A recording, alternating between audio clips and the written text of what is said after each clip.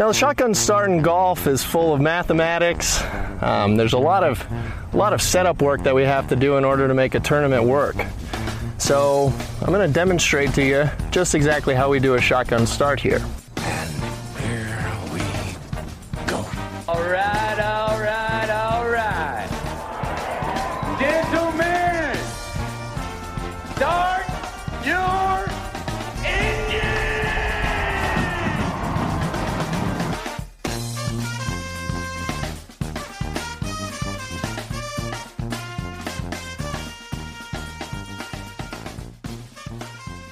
Greetings and welcome to a Saturday night edition of the Shotgun Start. It is November 14th. Andy, how we doing? Brendan, I'm doing great. What, Saturday night when you're joined by the illustrious, the world-renowned Shane Bacon is always a good Saturday night.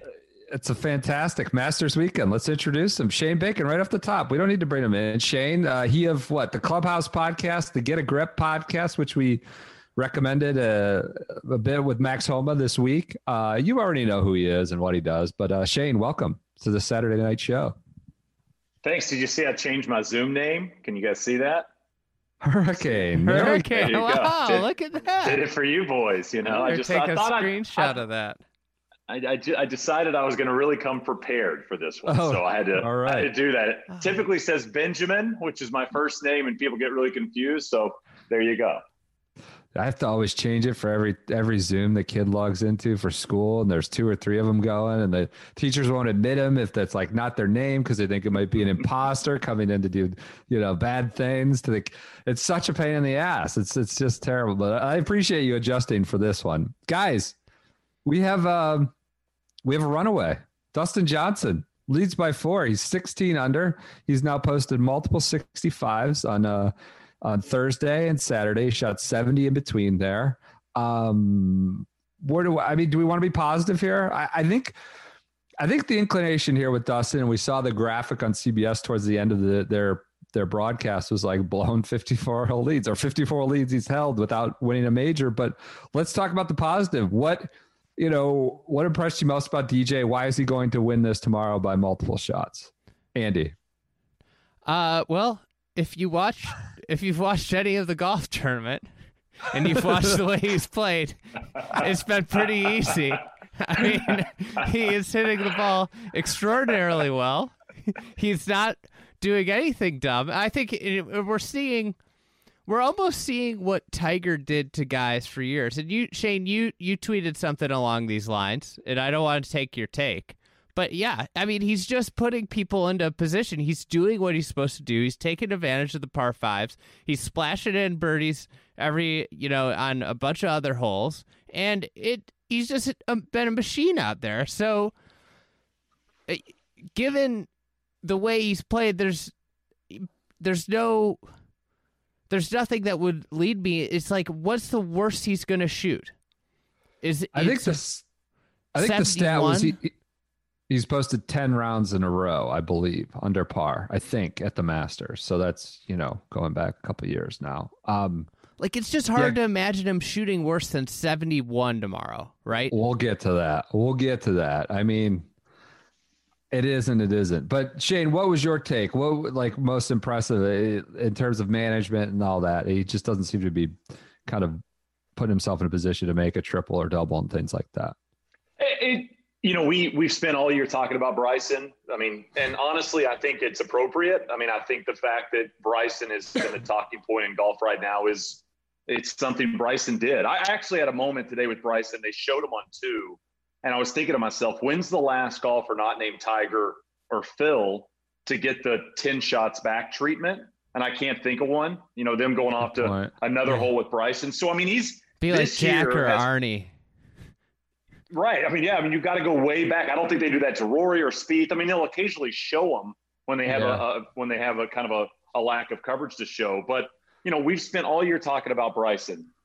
And Dustin does everything that Bryson does, and it looks more effortless and it looks easier. And when he's doing this, like he did in Boston, it's a reminder that there's an argument to be had that Dustin's, the best golfer to play since Tiger. And I know Rory's in the conversation. I know Koepka could be in the conversation for what he's done in the majors. But when you look at longevity, Porath, you mentioned that 10 straight rounds under par at the Masters thing. When you look at the way he's played in these major championships, even though he's only won one, he's in the conversation. And what feels like every single major we get to, this is what we expect to see from this guy every single week when you really pay attention to golf, and we're seeing it, on the biggest stage. It's really been a treat to watch. Now, it's made the golf kind of boring. And I mean, I'm sure we'll dive into that a little bit. It's made it, a little bit of a snooze fest. And typically that's the case when guys run away from the field. But it's just, fairway green, 2-putt, making a 15-footer, everyone goes in the middle. It's just been, it really is awesome to watch when people are locked in. I know we always talk about other sports, and I know you guys are big on other sports as well, but, we don't get to see this a lot when somebody is this dialed throughout the bag. That's what I would say is, like, to the argument of this isn't interesting, is you're literally watching one of the greatest golf performances. If this keeps up, if he shoots 68, 69 tomorrow, it will be one of the greatest Masters performances of all time. And you don't have to look far. It's not like he's doing this with nobody in the field. The start of the day, 1, 2, and he's tied with 2 and 3 in the world. You got Koepka lurking. You got Cantlay. You've got a slew of big names that none of them went out and did it like he did it. Right. That's the thing, is it's so rare to see a guy that's leading the tournament then go shoot the round of the day on Saturday at a major championship. Like that, I thought the round of the day was coming from Rory, and if Rory had taken care of business on the par fives, Dustin still would have had the round of the day. Yeah, he'd still be up 6 or something like that. Yeah, no, you're right. For Dylan Frittelli, don't count out him. He's also he and Rory were 5 under. Frittelli with his impromptu organic equipment ad there, and wherever the cabin is that they do the interviews after the round. Did he get into the last group? Porath? Did he? Frittelli? No. He's 5 back, not 4. Okay. So I feel like I owe Abe Answer and Cam Smith an apology. I said they weren't going to be around after today. Thursday, didn't you say that after the first round, or after yesterday? After I said, those guys. All right. I owe him a little they bit. hung in there apology. as much as or more as JT. As JT. So. By the way, you're talking about Bryson getting the 10 shot or the treatment, the Tiger type treatment. I think like the oddity of this was they had guys on both sides of the course. Like I thought it was almost like this like sad siren, sad horn when they flashed to Bryson coming up 9. Same with Spieth, like putting out on 9 because they got the cameras there and there's probably there's just the downtime in between shots or whatever, and it's just like. That Bryson coming from the pine straw on his second shot at 9, and then Spieth kind of tapping out with this like just mundane, forlorn finish to their rounds. All right, so he's 4 shots clear of Sungjae Im, Abraham Answer, and Cam Smith, the President's Cup trio. We've talked about the good and how great it's all been, but yet there's going to be this reflex to say it's DJ. We've seen him what we feel like is at his peak, and that peak has felt like it's the best thing since Tiger, and it's all going. For me, the one that has forever like kind of resulted in trust issues with DJ is at St. Andrews in 2015 when it honestly looked like he would win by 10 or 12 shots, and then he was just not a golfer anymore on the weekend. Like that's Shinnecock kind of shaken. was like that Porath too, remember? At Shinnecock when true. He played awful on that Saturday morning front 9 when he shot 41 or 42, and it was just it looked like he was going to walk to another major. I'm with you. But you're bringing up 15, and what was Shinnecock? 18? Yes. We're going to hear a lot about Pebble over the next 18 hours or 12 hours. We're going to hear a lot about these high profile. That was 10 years ago. That is a long time ago. This, to me, it's just, I feel like Dustin's different.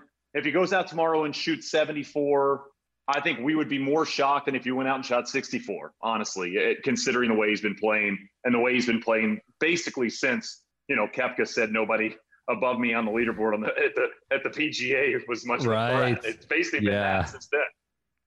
That's true.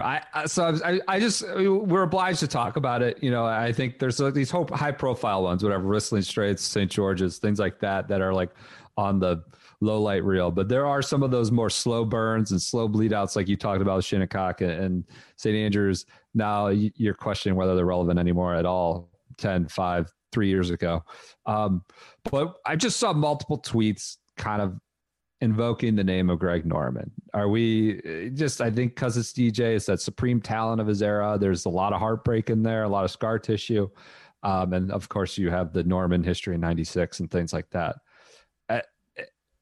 Do you anticipate that at all, Andy? Do you have any trust issues there, given that storyline that's going to get hammered over the next 12 hours, really? We don't have a lot of time. But at the end of the day, it's sports, and this is why we play the game, right? Yeah. There's the Cubs came back from a 3-1 series in the World Series. Sorry, Porath.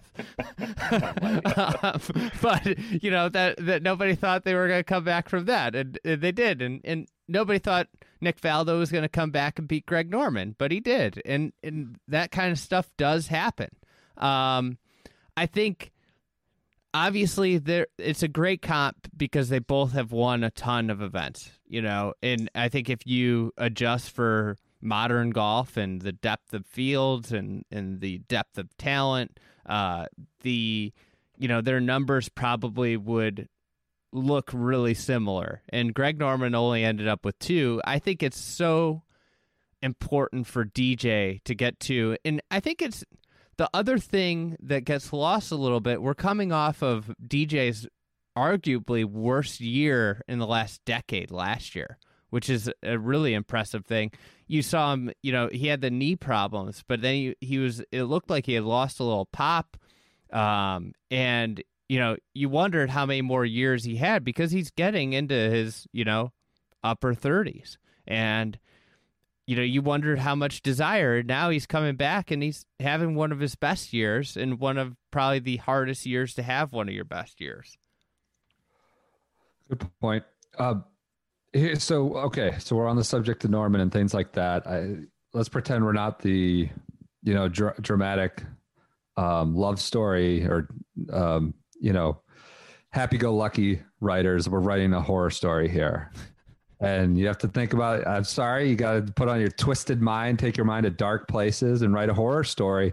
Where or how does it go bad? How would this go bad? Is it all of a sudden is it slow like Norman as opposed to a Spieth? What do you like? I know we're trying to really kind of stretch the boundaries of our imagination here, but like, how could this go bad? Or is it just someone that gets really hot behind him that chases him down and DJ's just like peters out with a 74 or something like that? Where or how would this go bad based on what you've seen, based on how you've seen the course even playing? Shane, why you go? Go ahead. Yeah, I would say you're going to have to have somebody go out there and do something stupid. I just, we talked a lot about DJ already and how he's done here over the last few Masters. It's just, again, what's the highest score he could shoot with how soft it is? You hit an errant tee shot or you hit one in trouble. They're not bouncing and bounding into trouble like we typically see. And so, to me, it's if he hit a horrible iron shot on 4-6 right off the tee. Yeah. We've seen Phil do that before and get himself in a bit of bother there. It's maybe you start missing short putts, which obviously we have not even seen him come close to doing at any point this week. I was diving into the 96 leaderboard.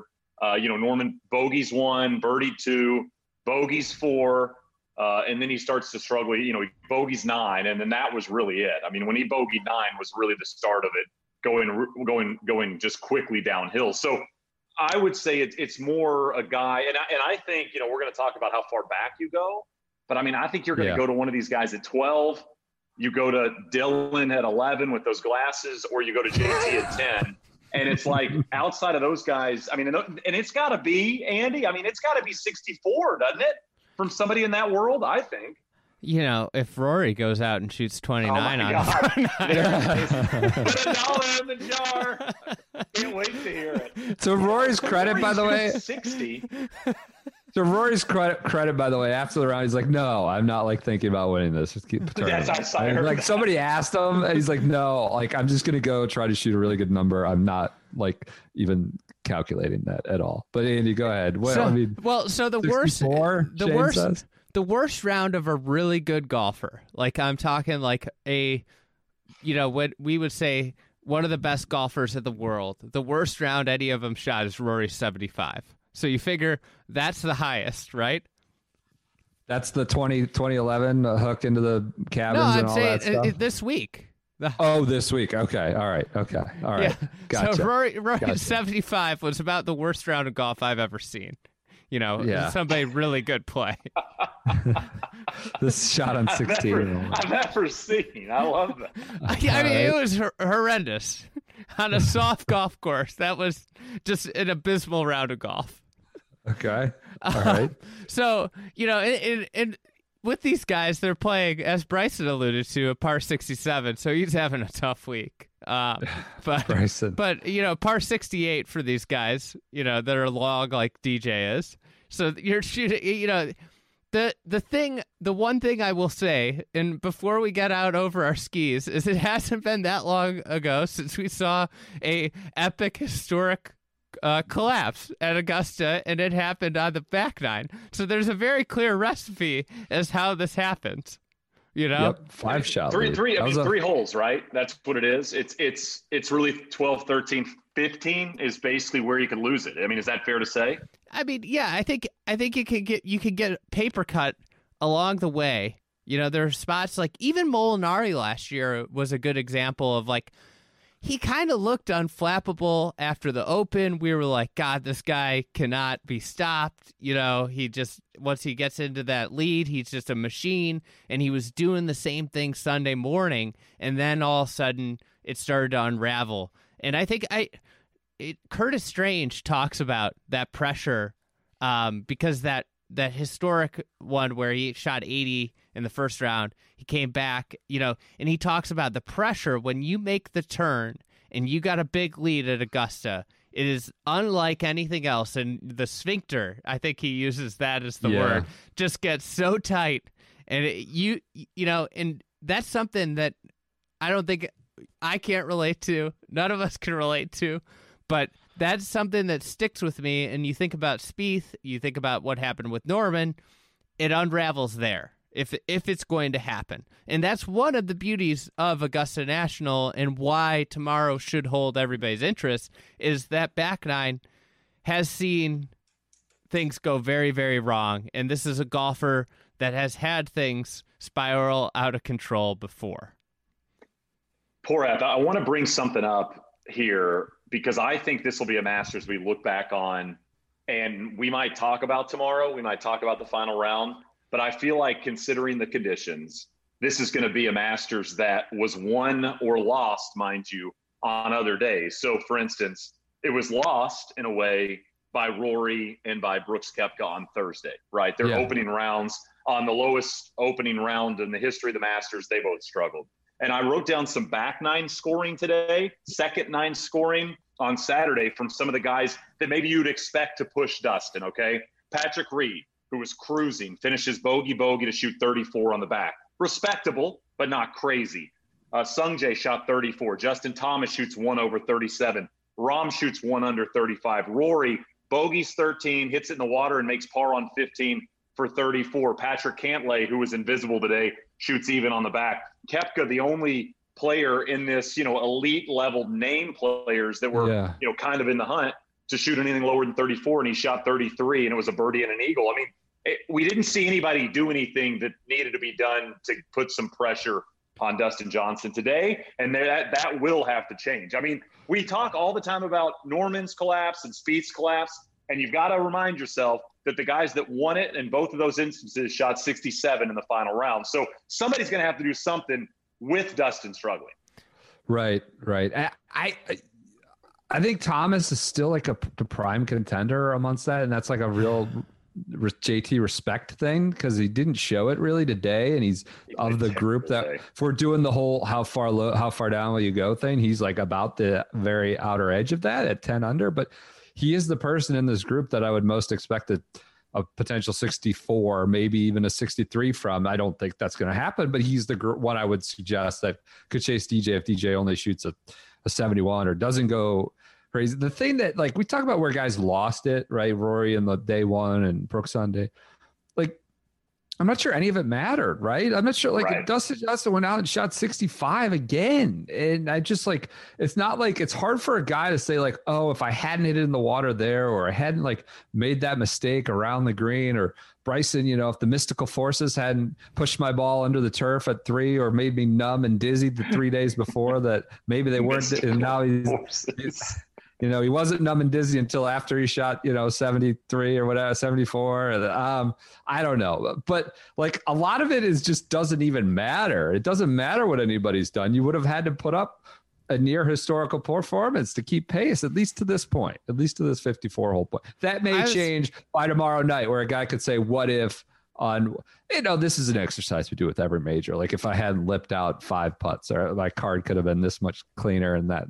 But it does feel like one where it's hard for you to say if one thing changed or a couple things changed, you would have won or been in it. Go ahead. You know, I was thinking about Westy's rounds, and he played the, you know, back 9-3 over the first 2 rounds. If he plays those 3 under, he would have been in the thick of it. You know, and just from people listening that don't know, poor F, what time today did we get a text from Andy that was Westy's highlight link to Westy's playing the 15th? It was early. It was like well before lunch, you know, early. We weren't talking about Westy. We weren't talking about I mean, I just was so dejected. There was no reason. Well, unsolicited. No one texted or mentioned like how you feel about Westy. It was just like, you know, the text chain was silent, and all of a sudden these Westy highlights start coming through. Like what? Like Andy's dejected about it. Couple things about this. I think he switched putting styles for today's round.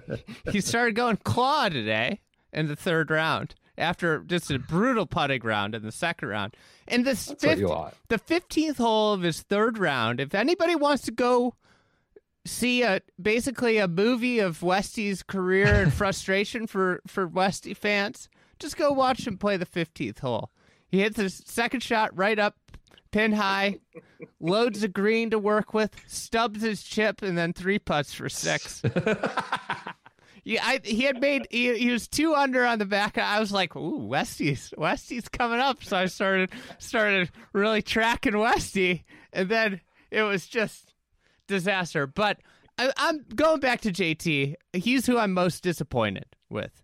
Okay. He was extraordinarily sloppy on the back 9. Just casual mistake. And I think this is what when I think back to what Webb said about early in the week about how he started to respect the golf course more and realize I can't make these silly mistakes. I can't get over aggressive and do things the way I kind of read. I can't play the way I play week in, week out on tour here. And I feel like JT has played this tournament the way he would play a tour event, and it has really hurt him. He is playing phenomenal. He should be right. We should be treated right now to a JT DJ showdown tomorrow, and because they are clearly the players playing the best tee to green on the greens. JT is just playing like a moron. He is taking on in terms of strategy or execution, or mostly strategy. Like just he's taking on stuff. Like he made a really bad double yesterday on 1, trying to hit over aggressive out of the trees. Like you see, even like Cam Smith, who hasn't played here a ton, who's got a great short game, great wedge game. He gets in trouble. He chips out. How many pars did that guy make coming in where he was like coming out of, you know, and JT's playing so well. You have to trust sometimes your wedges that hey, if I chip this out here, I'm going to get up and down. But on the back 9, you know, they were just sloppy mistakes and just, you know, casual things that could have been avoided had he played a little bit smarter and not been as aggressive. And you see it with Tiger, the way Tiger plays out here. And even like last year in the final round, Tiger, he didn't do anything special, but the course gives you birdies. And he shot 71. That's a really bad round for how well he played today. Yeah. Anything else on terms of anybody? Bacon, who do you pick as like a guy that like most likely challenger? Are you in that boat too? Andy and I both said JT. Is there anyone else? I just think JT's too far back. He's 6 back. I mean, 6 back's a lot different than 4 back, you know? So, I mean, I'm just going to look at Sung Jae, somebody like that, who's just 4 back. I mean, I don't think anybody's going to catch him. So, I mean, I think Dustin's going to win. Sure. But to me, it's like, if you're going to look at somebody that could possibly snag this from Dustin if things go south, it's hard for me to go to 10. It's hard for me to go to 9. You know, it's just a lot of shots. Even though Bassey's looming at 9? God, there's so many guys. It reminds me of football at the end of the half when the teams are going to get the ball in the third quarter to start the second half, and they are driving and they're pushing so hard to get 3 points. There were so many guys late that needed that field goal before Sunday, and none of them got it. If anything, they turned the ball over. I mean, Reed is a good example of that. You know, the way he played coming in, bogeying those last 2 holes. I felt like Reed had a really good chance to get to 12. I was penciling Reed in for that final group, and then he goes bogey. So to me, it's Sung Jae, it's Abe, it's Cam, just because those guys are the closest, not because I think they have the ability to go out there and fire a 64 on a Masters Sunday. I'm just looking simply at the numbers. I feel like I feel like Nate Silver or something looking at the numbers. I'm not even looking at the talent. I just need to know. We got to get to 270 on this thing, you know? So speaking of numbers, do you guys know offhand, or maybe you already know by memory, who had the high round of the day? It's got to be Schmick, isn't it? Yeah, drove it like a stallion. Drove it like a stallion on his way to 79. He and Snedeker both shot 79. You were trying to bait me into saying Phil was going to be a factor last night. Who was? I was? Yeah. Really? Well, I was just scrolling. I was wondering what he shot because there was some rumblings early. I didn't pay as much attention. I was writing, and Phil is in the hunt, and I just looked. He shot a 79 along with Snedeker. Appears to be high round of the day. All right, this is a really, really dumb sort of like first take type like debate show question or thought. I feel like DJ, like his legacy is more impacted by a loss than a win. Does that feel like a win just affirms like, yeah, we already know this guy is a badass. He's a preeminent talent. The Masters win feels appropriate. A loss just like adds to this dumb narrative of like, oh my God, this guy is just a squanders talent and he's a choker and he gives it away. I feel like he honestly, a win is there's like more of like, yeah, that's what should happen, which of course, we're talking about real world hard results. Like it's the second major. It's the, arguably the most prestigious. Like it's a major, major resume builder. But for DJ, feels like an odd case where a win feels like, yeah. Whereas a loss, it's like another freak out that we add to the pile. We're freaking out about it. Andy, you look just ready to shoot this sort of notion down, which I fully understand. I prefaced it with it's a dumb debate show thought, but what do you have to say? I would say that the win gives him the bullet of he could make a claim for the best player of this generation because he gets to do it realistically thinking like he's going to have a really good chance if he gets this to get to 3, maybe 4, probably 3 though, realistically, just thinking about how hard it is to win majors.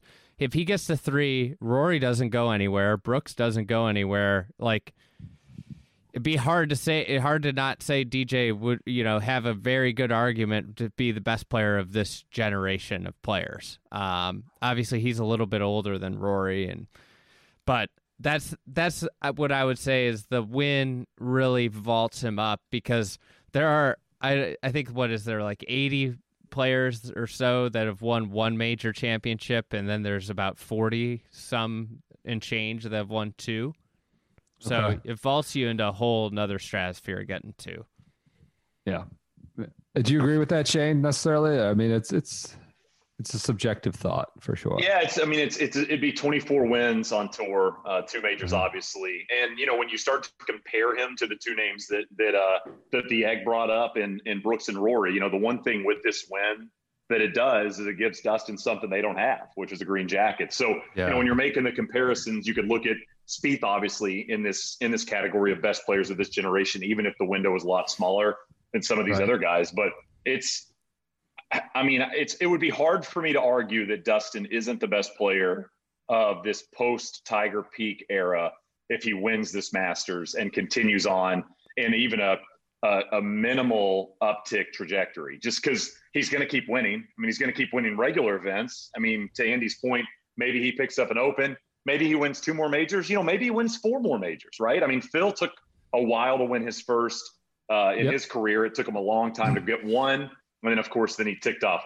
5. So it's just, to me, I feel like I agree with you that this is a way bigger moment for Dustin to win than it is, for whatever else could happen. Because if he doesn't win this thing, then the questions start, when is he ever going to get a second? And by the way, I just looked this up, and I know it's tough to find stats on major weeks, but Phil, who we talked about, who shot 79, worst putting day of anybody in the field. And let me say this, the stats don't even tell the story because it looked worse than the stats say. I think he had 2 putts per green in regulation. It was really ugly. But yeah, the Dustin thing, I'm excited to watch tomorrow because I'm excited to see Dustin. I get excited to watch Dustin Johnson take one more step up in terms of who he's going to be remembered as, right? And this is an enormous step up, maybe the biggest step he's had yet. I don't know if this is a fair comparison, but I would liken this to if he collapses and it doesn't go well, it's a writer who just is writing another sequel to a hit series, versus if he wins, he's adding like a second great original novel to his profile. Okay. It's like this is his Curb Your Enthusiasm moment. If he can get this, then he's not just a one-hit humor guy that writes an unbelievable comedy sketch. Gotcha. Yeah, that would be a good, like a director or like this is his, like, get the guys that do it multiple times with different topics or titles are supremely more talented than the guy that has the one hit that does it all over and over and over again, the same hit. They are going in threes. He was off at 9:29 a.m. Eastern time with Sanjay M, which according to now I have no one to make fun of pronunciations, but Vern was struggling today. He called him Sunjay M, and Abel Gallegos or Gallegos. I know I'm the worst pronunciation. He said Gallegos or something. But Sunjay was a good one. Hey, how old is Vern? I know. You got cut up some slack. Mike Wallace, Matt Wallace. They had Vern on game day. He was up there. I loved seeing that. I was pumped to see Vern down there on the set. Yeah.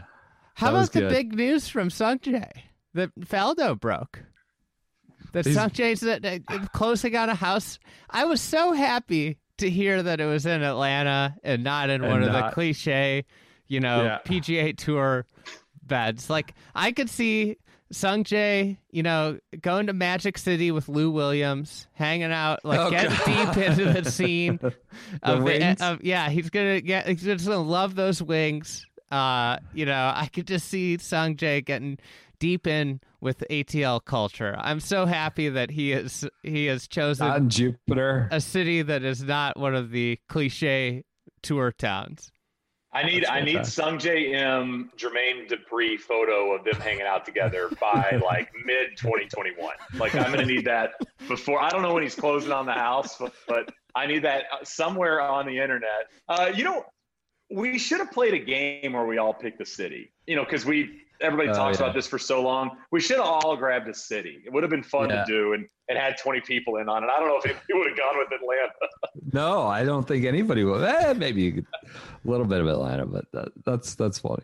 All right, so 9:29. That's maybe a future, off-season pod is we pick new cities of residence for, some of our favorite PGA Tour players and make the case why they should move there. Can somebody please explain to me the Frittelli glasses? Because I truly don't get them. Are they prescription? They have to be, right? I think they have to be prescription. I think they're like legitimate glasses. Okay, because I don't. My wife asked me today. She said, "Why would you wear clear glasses?" And I said, "Well, if you're at a shooting range or you're on MythBusters. Outside of that, I don't understand." But I mean, there's got to be a reason, right? I need somebody to figure this out. Well, I mean, maybe it's a vanity. Maybe it's branding. He wants to be known as the guy, like he's like Keith Pelly, and wants to be known as the branding guy. Maybe it's all just a ruse. It I don't happened know. on one of the pods I was on. I never have to come on again. I tried to Get be the really Pelly. quick. I You tried to be Pelly really messed quick up. there. It's been like You know what? Amazing. I didn't even been realize that you Pelly yipped there. I did it just really straight up fast. I yanked moved it. on. Shit. I'm not Shane. I thought I got it by you guys. I guess. No, I couldn't believe it. I thought it got it by you guys. Yeah. Oh, that's my favorite moment of my life. I moved quickly. I knew I got to the point where thought I was going to say it, and I just went too fast without thinking, and then I knew it was wrong. And I quickly went to Keith, and yeah. Anyways, Hey, Andy, do you think how fast would Schwartzel start wearing the clear sunglasses that Frittelli wears if they were ever paired together? Because I mean, to me, that is just, you talked about branding. I mean, that is the biggest layup ever. I hope that the Clear marketing manager is listening to the pod right now, and they make it a mandate that he has to wear the Panama hat with the clear glasses. Fratelli's insufferable. God, they got to get him out of there. Get him He's got so many shticks. He's got the glasses. He's got the sun sleeves. The sun sleeves, and then he with the puts flag. It's everything. And I think he's kind of slow. I think you're right. Guys, we've got to make a group team golf effort that at the end of this year, we in the golf media have got to drop he's leaving the flag stick in. It's like, I don't understand why it matters either way. It's been years of this now, right? Has it been 3 years? It's been a while. To tell you something, Shane, I was a vehement out guy, but I putted all year with it in, and some people at the end of the year started taking it out, and all of a sudden I kind of was like, I don't know if I want it out. Porat and I are going to follow your next round and just off to the side go, this one in on this 5-footer. Must be really trying to make this one. My main objective with golf at this point is to play fast. So that's another reason I leave it in. I'm with you. I don't really putt anything. If it's within 4 feet of the hole, I'm just walking to the next tee. I play on Mondays exclusively.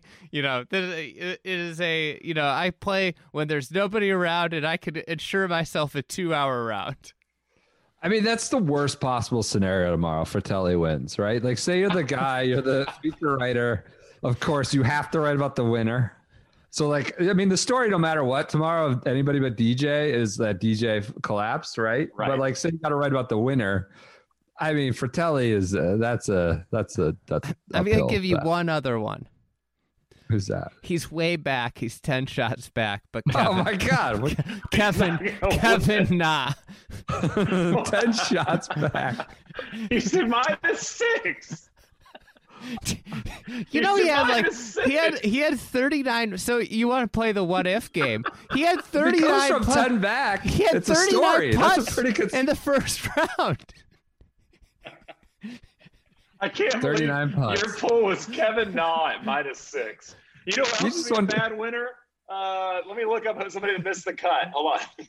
If Lucas Glover snagged this at MC, I would be really nervous. Hey, can I ask, Porat, I got a question for you. You mentioned this on the podcast on Saturday night about the Delta counter, okay, and being the most cliched line about the Masters. So I've decided that we need to come up with a name left of 18. Paul Casey hit it there this morning. We talked about Bryson. He went left there. What was that, in 16 and made triple? Yes. Left on 18 might be the worst spot at Augusta National outside of being in a lake. So I think we need to come out with a modern term for left of 18. Why is it worse than right? Why is it worse than you can still get it up on the green, and it's dense trees and brush. So it's just, you can't find the ball. Yeah. They got that concession stand and restroom bat. It can rattle around and end up in just some jail almost. It's kind of like the Sherwood Forest. Wheels Up app. What's a modern day, we don't go to the counter anymore to buy a ticket. Like, what are we doing to travel? Like, is it the Uber? Like, you hit it left. That's like where you pick up your Lyft. Like, I think it's like the Bryson zone where you go, you get off your net jets and get in your Bentley. I think that's where it is. I think it's a commemorative. I will always think of that Bryson. Now that's a modern take. Like, it's interesting. Bryson all of a sudden has numbness and dizzy, and like, I'm not doubting that. But in 16, when he got near the lead, he said his hip gave out on him. He told us that like 3 days later that, you guys didn't know this, but my hip went out on me. And that's why I played the last 3 holes and 4 over. That's why. But I will always associate it with that Bryson one. Same. But we do need a name. We need a pithy, creative name. We'll have to think of that. The Delta counter. So. Yeah, I mean, I like your net jet drop off or something. By the way, one of the best things that Faldo does all year long is when he's doing this event, his reactions when the guys hit it in spots that he knows is horrible is my favorite. Like, Casey this morning hit it left on 18, and Faldo's just like, oh, I mean, like it was like he just found out somebody stole his car. I mean, he was just dejected. And I think when you're a casual watcher of an event, you don't really know where it's bad, right? Outside of, a hazard you could see a ball splash into. So I just love how his mood drops when a guy hits it in a spot at Augusta that isn't the popular bad place to be. Absolutely. Something on that this morning. I think that Faldo, like one of the things that makes him sad is how these guys play the golf course so much differently than he did. And it was so funny. I was watching it right at the end of the second round with all the cut, drama. I don't know if you guys heard when Mike Weir hit it left on 9, and he was like, oh, left. He was left in the rough, and he goes, he's going to have to tack back to the right because he's not along. Like, you could tell he was so excited to talk about somebody that played somewhat of a relatable game to the way he played, because he was like, he's not a long hitter. He can't just fly it with trajectory back there. He was like so excited to talk about how he needed to get back. And maybe, that's actually like a legitimate thing. It's like, Faldo is like an all-time great player, but he only hit it 260. These guys are playing completely different games than he played. Like, he doesn't have, he can't speak to the same game that these guys are playing. Yep. Hey, Andy, you put out a call for questions. Should we answer them or no? Yes. Should we just call it a night? Okay. I got one for Go ahead. Shane. What were some of your favorite? All right. Jameson Cox. Can Shane help me delete Rory's number and block him on various social media platforms? This is an ode to my morning tweet about him being basically every failed relationship in your 20s is what Rory McIlroy's major championship runs are these days. Every time I do it, every time. And I know it's going to kick me in the nuts. I know I'm going to be 3 months setback from the last time we broke up, but I do it every single time. I'm living this right now. I needed a good week for my one and done. It's the last week of the year. I'm right on the edge of the money. I pick Rory, and he basically was like, told me fuck you in the first round, but then then he started texting me and calling me. He called me at 2 a.m. in the middle of the third round. I was like, oh, Rory. But then we woke up in the morning, and I realized this is not my guy. And he doesn't come down the stretch well.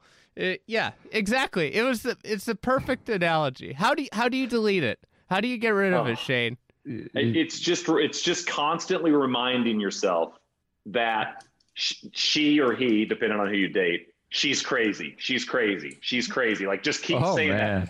Every long birdie putt he makes, every time he hits one close, every time he holes a bunker shot and then has a par 5 the next hole. Yeah. Every time that happens, you've got to go, just remember.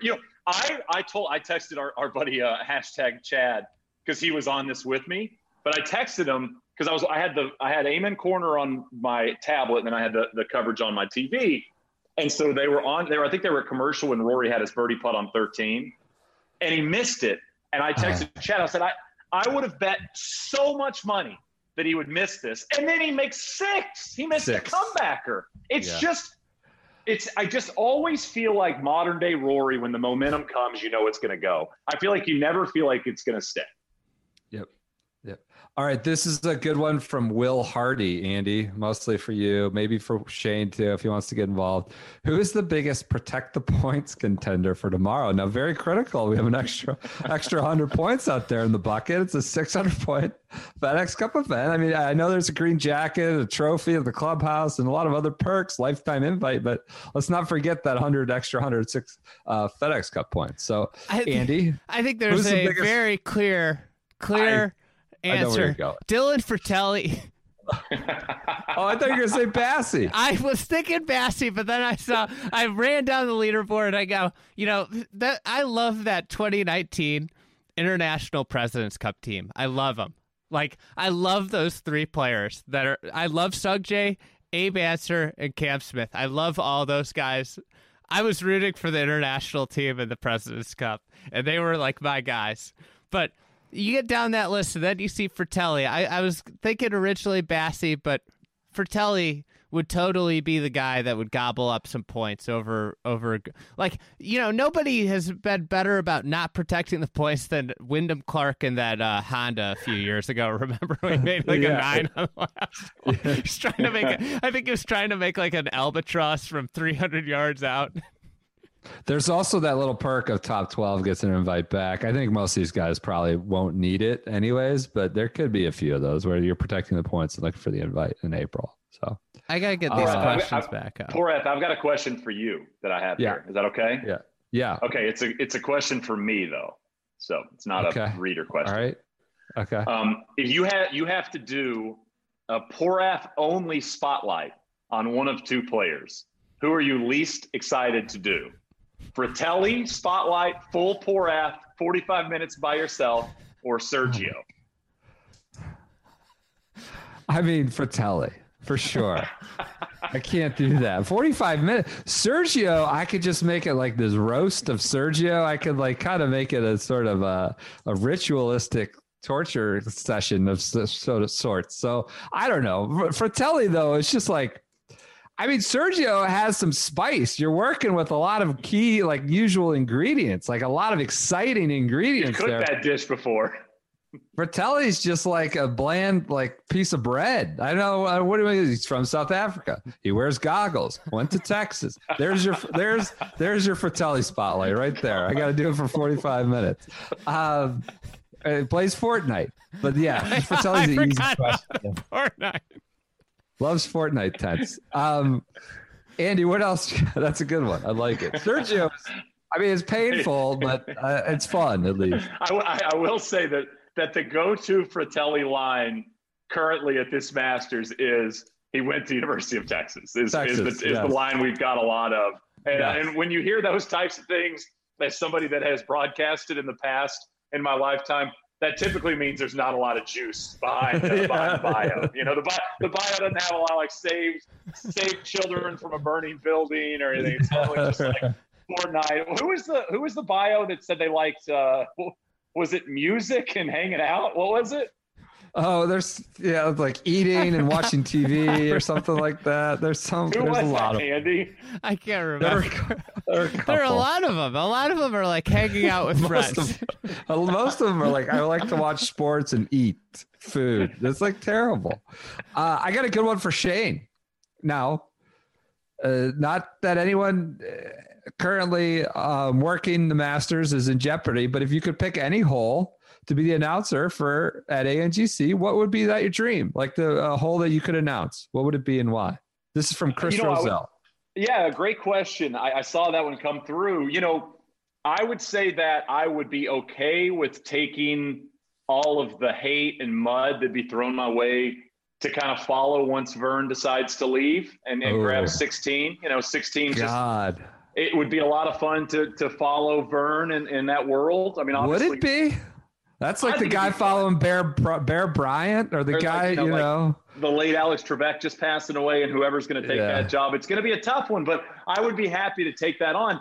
I would do a lot of the Vern stuff, you know, real simple lines, let the hole breathe, let the shot breathe, get out of the way. I feel like I would try to attack it like Vern has attacked it for the decades he's done it. Come up with some mispronunciations in there, Sunjay and things like that. No, I'm just kidding. Vern's a legend. That would be awesome. Amen Corner Cam gets all the buzz, but 15-16 Cam is sneaky, like one of the best watches, because 15 is, there's so much stuff going on with 15.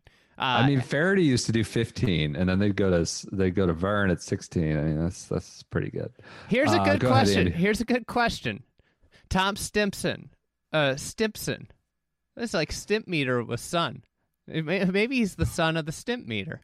Tom Stimpson. Oh Do you think any players will be practicing mud balls on the range? Well, I saw JT yesterday set up in a patch of rough with his TrackMan. He had multiple devices. He found this little high-grown patch of rough. Maybe he'll go practice the mud balls with his. What's the deal there? You're not allowed to acknowledge that mud balls exist on the perfectly manicured Augusta National. I think it's bad word.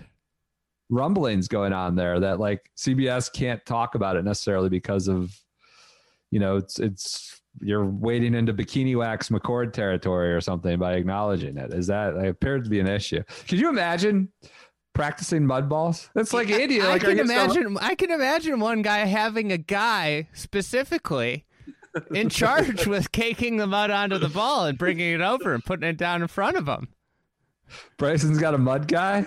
I think, with the pandemic and limited, amount of player teams that are allowed. Entourage. His mud guy might have gotten cut this week. What do you do for a living? I'm Bryson DeChambeau's mud guy. What does that entail? Bryson, we're here. I appreciate you being at the Masters this year. Excited to have you. Here's your 4 team credentials. And he's like, I need 5. I got my mud guy, Steve, here. And it's, just flew in. Sorry, you only get 4. And he's just beside himself. He's at ACC. This is a good one. Knox. Ben Engelman with DJ in the last group. Who will CBS interview at a crucial point in the final round? That's a good one. I was thinking about that when That's DJ good was recall. interviewed. So back-to-back majors last year. If you listen, you're probably aware. They went to DJ, interview with DJ right at what was it? Tiger coming up at the Masters, and Brooks at a critical moment, and the only moment he could blow it, I think, at 18 at Bethpage. DJ was this, just parachuted in for interviews, and of course it's DJ's I don't know, I hit it well, just good. It looks like I'll be short. And it's not who's the option this year? Who it happened in the Masters last year too, I think. Tiger. That's what I'm talking about. Yeah, Tiger and Brooks. I think it was back-to-back majors. I mean, Frittelli's certainly an option there. That's what I was looked at immediately. I thought, who's in the group ahead of him? Frittelli is the guy. It's we need to hear from Dylan Frittelli on his T3, 4-shot second place. Bassy Munoz could go out and play. He's not getting an interview. Bassy Munoz goes out and shoots a 30 on the back 9 to shoot 65. And meanwhile, we've got DJ and Sung J M dueling it out 3 shots ahead of him, and they go to Bassy while they're coming up the 18th fairway.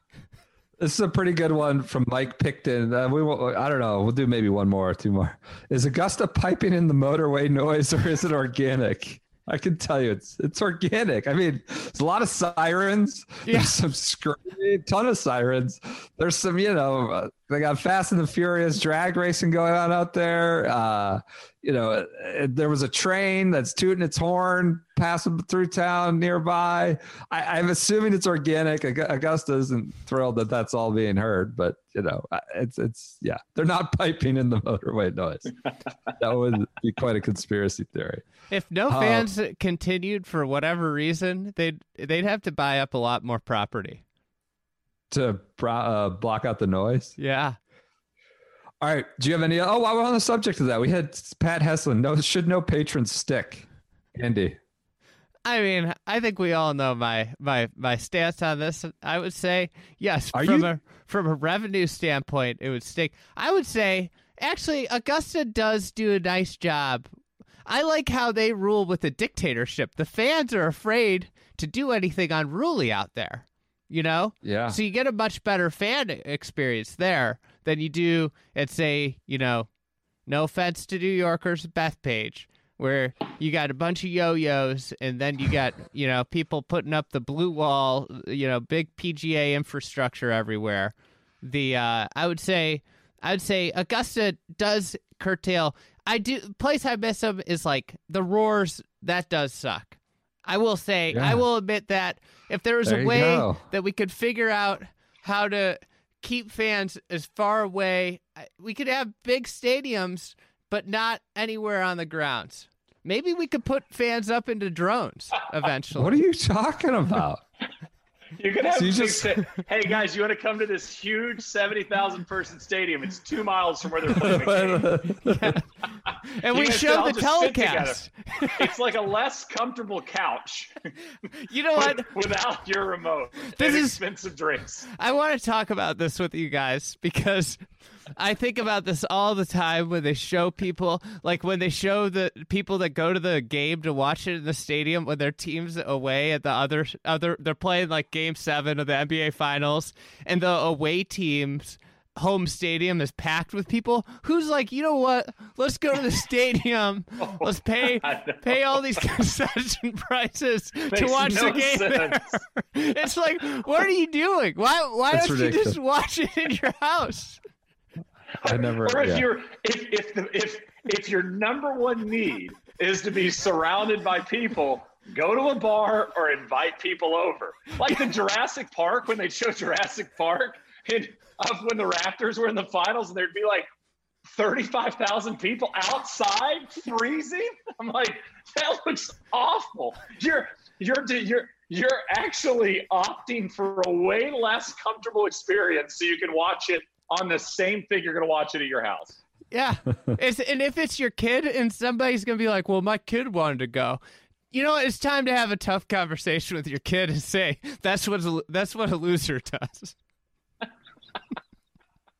All right. Hey, Any other Brett. questions? Maybe Brett, not I a got- loser. Maybe an Brett, idiot.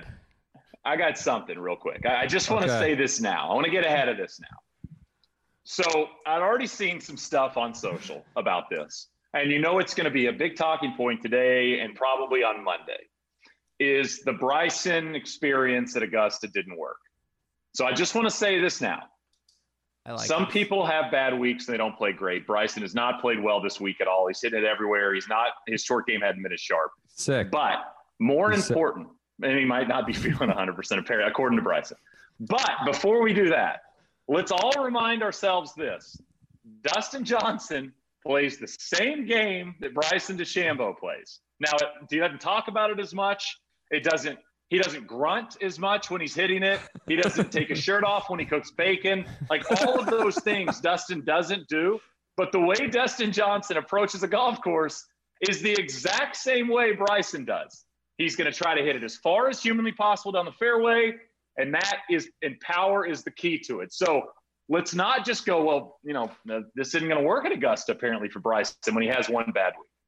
It's a great point. It's a great, perfect point to go out on. I mean, I think there's also that sort of like this guy looks 60 pounds heavier than he did the last time he was here thing. Like there's that shock value of like, that's what's made Bryson such this carnival act that everybody's curious and wants to look about. But yeah, the whole told you so when work there thing is I mean, the guy just won the US Open, but Right, whatever, we- 5, 6, 7. Oh yeah. Like, come on. It's not like what he's done is just a total, fool's errand. So, For the record, I said Bryson wasn't going to win this week because no player's ever gained 60 pounds in between Masters appearances and won. Hey, a for end of year talk, Dustin goes on to win this. I know we only had 3 majors this year, but I mean, can you remember for future of golf, for the current golf we live in, the space we live in, the era we live in, and the era we're kind of approaching into? I feel like 2020's major winners with Dustin, Morikawa, and Bryson will be one we really look back on in terms of like great players winning majors in one season. Yeah. that's a good one. I'm trying to think. Also, if he wins, he'll make history. What's that? He'll be the first professional to win the net championship and the Masters in the same year. Are we sure about that? Well, there's only been one, I guess, huh? One net championship. Okay. I was gonna say Tiger might have done that, maybe way back, but there might not be the net championship. Might not be a net. Who knows how long that's got till it gets switched? You know. Yeah. Yep. All right. Anything else, fellas? I thought this would be 20 minutes. We're at an hour, so. I have a question. One last question before we go. Porath, what's been the shot of this Masters thus far that stood out in your head? Good question. Because I feel like we haven't seen. Even Dustin made eagle before the coverage started, right? Like today, the third round, they obviously showed it, but I just feel like we haven't had that kind of iconic shot yet in this Masters, at least not one that's coming to my mind. Maybe it'll be the Rahm skip hole in one before it even started. Or the Rahm Duff. The top. Talk on that. I know. We got to talk about it. He shanked one on the 8th hole last year.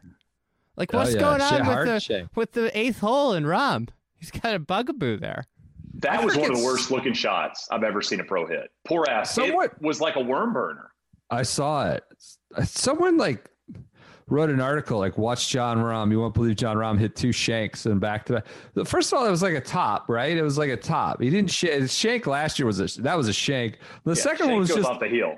The second was just a punch that found the middle of a tree and went under a bush. I don't think he shanked his punch, or did he? I didn't see that. It was just a punch that he didn't get out, right? It was just we're so quick to use the shank as a catnip word. It draws in the clicks. It's you won't believe these back-to-back shanks. So, what happened there? Was that a lie issue? Was that just obviously a bad swing? That's back to back going up the hill there. That's a scary place for him, I guess. Kyle Porter on the ground said it was just the temperament talk was maybe, it's been premature. I said it was really scary being around him. People were backing up, slowly backing away from him as he was cursing in Spanish and trying to do maybe the Bo Jackson smash your club over your knee thing. But that was amazing. Little top up the hill on 8. One quick comparison that I got to get in here on Frittelli. More Frittelli content? This is from Nathan Limbach. He said John Olrud vibes. Yes. Where's the batting helmet in the field? Yeah. But you know what? My new goal in life is to somehow get close enough to Dylan Frittelli that I could really get in his ear that a helmet would be smarter on the golf course. I'm just going to keep hammering it to him. He would do it. My friend had a head injury years ago. You're hitting it so far, you just, if something ricochets, you might need a helmet. Let's see if that would be great. Sponsors on the helmet, printed on the front and the side and the back would be unreal. If you're playing with Rob, you might need one. I do have a last point about this is, I said it's been a sleepy Masters earlier. It has felt a little sleepy, but we got to watch the Masters. Yeah, it's great. That's better than not, right? That's 10-shot win, 30-shot win, no fans. It's feeling a little sleepier than an April Masters. Still better than no Masters at all, right? And we got one more day to go. Who knows what could happen? We got 18 holes. Porath, who's winning? Dustin Johnson will win. That's my official pick. Andy? Frittelli? At this point, I might ride with Frittelli just because everybody's talking on him. I might do what Porath did with Kokrak and make him your boy. I'm gonna take Sung Jae. No, come on. I love Sung Jae. That's fine, but come on. Fine. He's not winning. Listen, I like to have my heart broken. I like to get behind somebody. That's that's why I love Westy so much, is that I know he's always going to disappoint me and leave me. I'm a Cubs fan. I'm a Bears fan. We've got just horrendous. I like being just a fan and just constant frustration. Well, they could use it in Atlanta after the Braves blew the 3-1 lead to the Dodgers. The Falcons are just a mess with Sanjay. He'll bring home the green jacket. They'll throw him a parade in Atlanta. Lift the spirits of Atlanta sports. They'll have a celebration party at Magic City. There you go. Best Shane, who do you have? I'm going simple pick, not getting too complicated here. Kevin Na, 10 back. I like where he's sitting. I like his position. Kevin Na, I think he's going to look great in green. That's my pick. What do you how many failed walk-in attempts do you think he had that day he had 39 putts? I hope 0. Oh, they're showing DJ on Golf Channel right now. They're showing the pebble, like you said. Oh, 10 they're years showing ago, guys. the hard hook. Now they're showing 10 years ago, Schaefer. different place. Andy, I need you to go do that my shot thing on Kevin Na's week and just see how many he early walked that didn't go.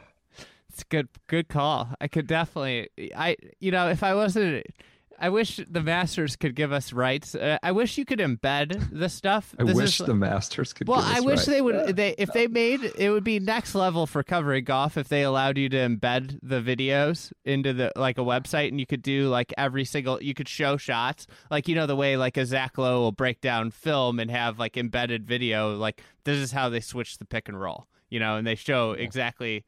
But, like, it would be so cool because you could do so much neat stuff. This is when Westy switched putting grips from, from just straight regular to claw, mid-tournament. I'm convinced we could just do this all night. We're just talking. One last thought. But we will have more thoughts. I've got, 7 other things that I could talk about. What do you want to talk right about? Anything? We'll be on Venue tomorrow. Facebook Venue, right. Or Get App Venue. We'll send you off a note. Get Venue. Get app venue. Getvenue.app. We'll be chatting, doing something similar. A lot of stupid and somewhat, hopefully, analytical and serious at times. But what are we going to do that for? We'll see where we're at. Leaders' first few holes, first hour or so of the broadcast, somewhere in that range, early in the morning. Take them through 4 or 5. I like that. Okay. So Fleetwood shoots 63 tomorrow. Bacon's got a family to go tend to. What? By the way, I like somehow he got Tommy Fleetwood in here late. Yeah, well, we haven't even talked about him.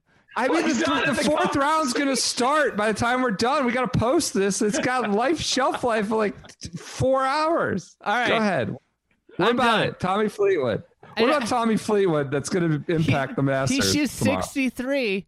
DJ would have to shoot 1 over to even be a playoff. It's kind of nuts. Yeah. I don't think that's right. I don't think that's right math. Oh, it isn't right at all. He'd have to shoot 1 under. I was playing if the USGA was setting it up and it was a par 70. Oh, Shinnecock. Okay. All right, everyone enjoy your Saturday and Sunday mornings. We'll be back. Check out us on Venue. Download the app. What's the URL for it? Getvenue.app, I believe, is where you would get that. So we'll check in. What's the European Tour Commission name? Keith Pelly. I had to stop there for a second. All right. Everyone enjoy Masters Sunday. We'll be back with you tomorrow night. Thanks, Shane. Appreciate it.